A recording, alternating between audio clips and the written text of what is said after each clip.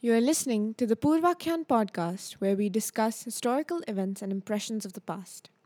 This podcast is dedicated in the loving memory of our late grandfather, Kaka Sahib Chitoy.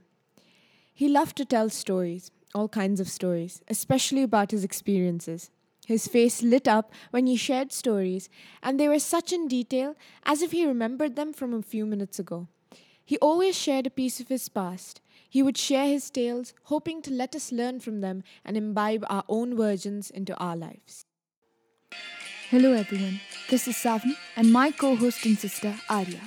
Today, we will be discussing about some of the Vedic age theories related to their timeline and then trying to see which one is more plausible. We took reference of certain channels on YouTube like Sangam Talks. You can refer to those channels for a more detailed look on this topic. With that said, let's begin. As far as I know, the Vedic period or the Vedic age is in the period of the late Bronze Age or early Iron Age of the history of India.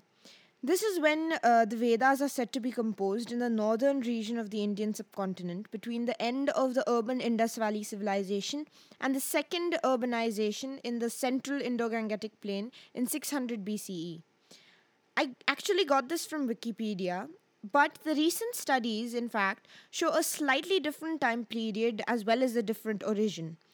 Now, why is that? Why do we have such confusion over the time period of the origin of the Vedas? This is because, especially in the 19th century, during the British rule in India, the British historians and experts had a few gaps to fill in the Indian history, and these gaps were made during the Mughal Empire.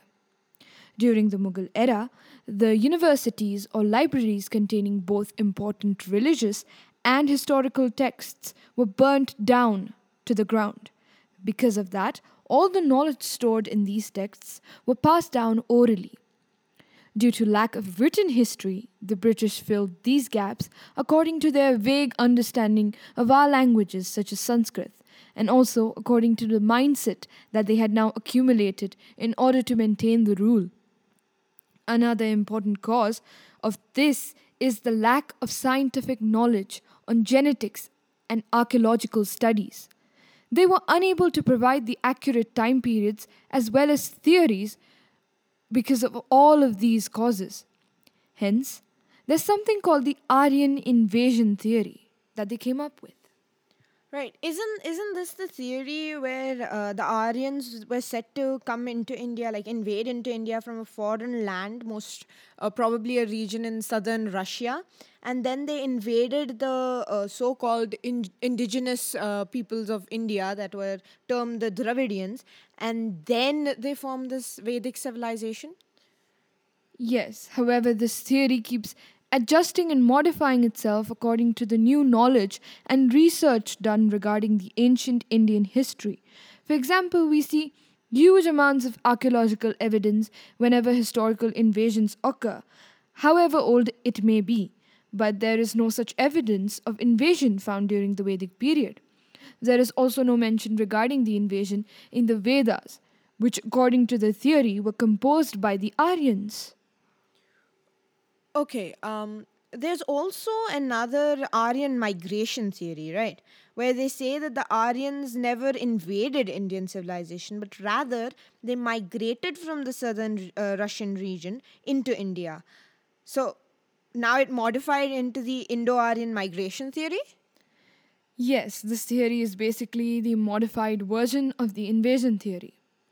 Although this theory has some weight to it, as there are instances in the Vedas where they talk about the gold mines located in Russia. So maybe looking at that, people might have speculated the sort of a theory.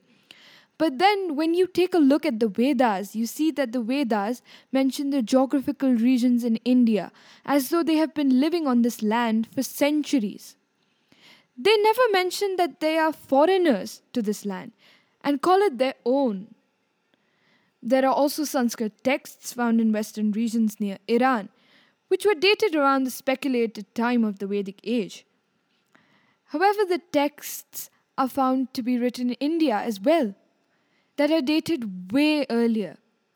We also see that there is a Celtic river goddess named Danu, but Danu means a drop of water in Sanskrit, and is mentioned in Vedic texts, which date way before the Celtic ages. This shows migration of people and knowledge out of India rather than the migration into India by others, as said on the YouTube channel Sangam Talks. So that means that the Vedic age is actually much earlier than it is said to be? Yes, and there is a lot of evidence for that.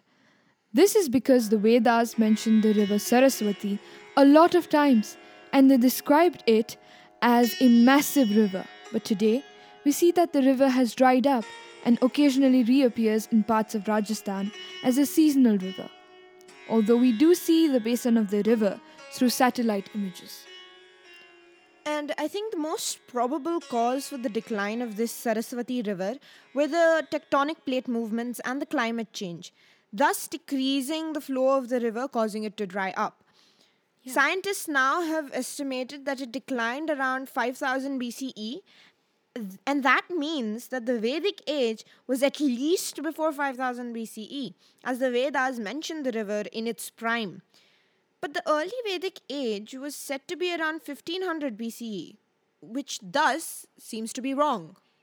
Yes, and the the extract that you read from Wikipedia, it said 600 BCE. So which is definitely that's quite a inaccurate. difference. Like 1500 BCE, we can kind of like say, but that's still a huge difference. But 600 BCE, Too far behind.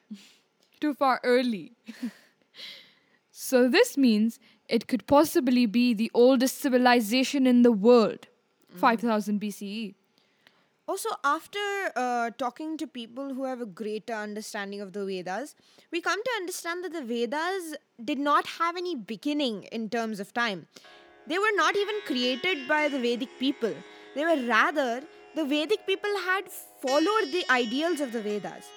That is probably why they were not written but orally passed down initially. And they were passed down through generations until 6000 years after the Vedic age.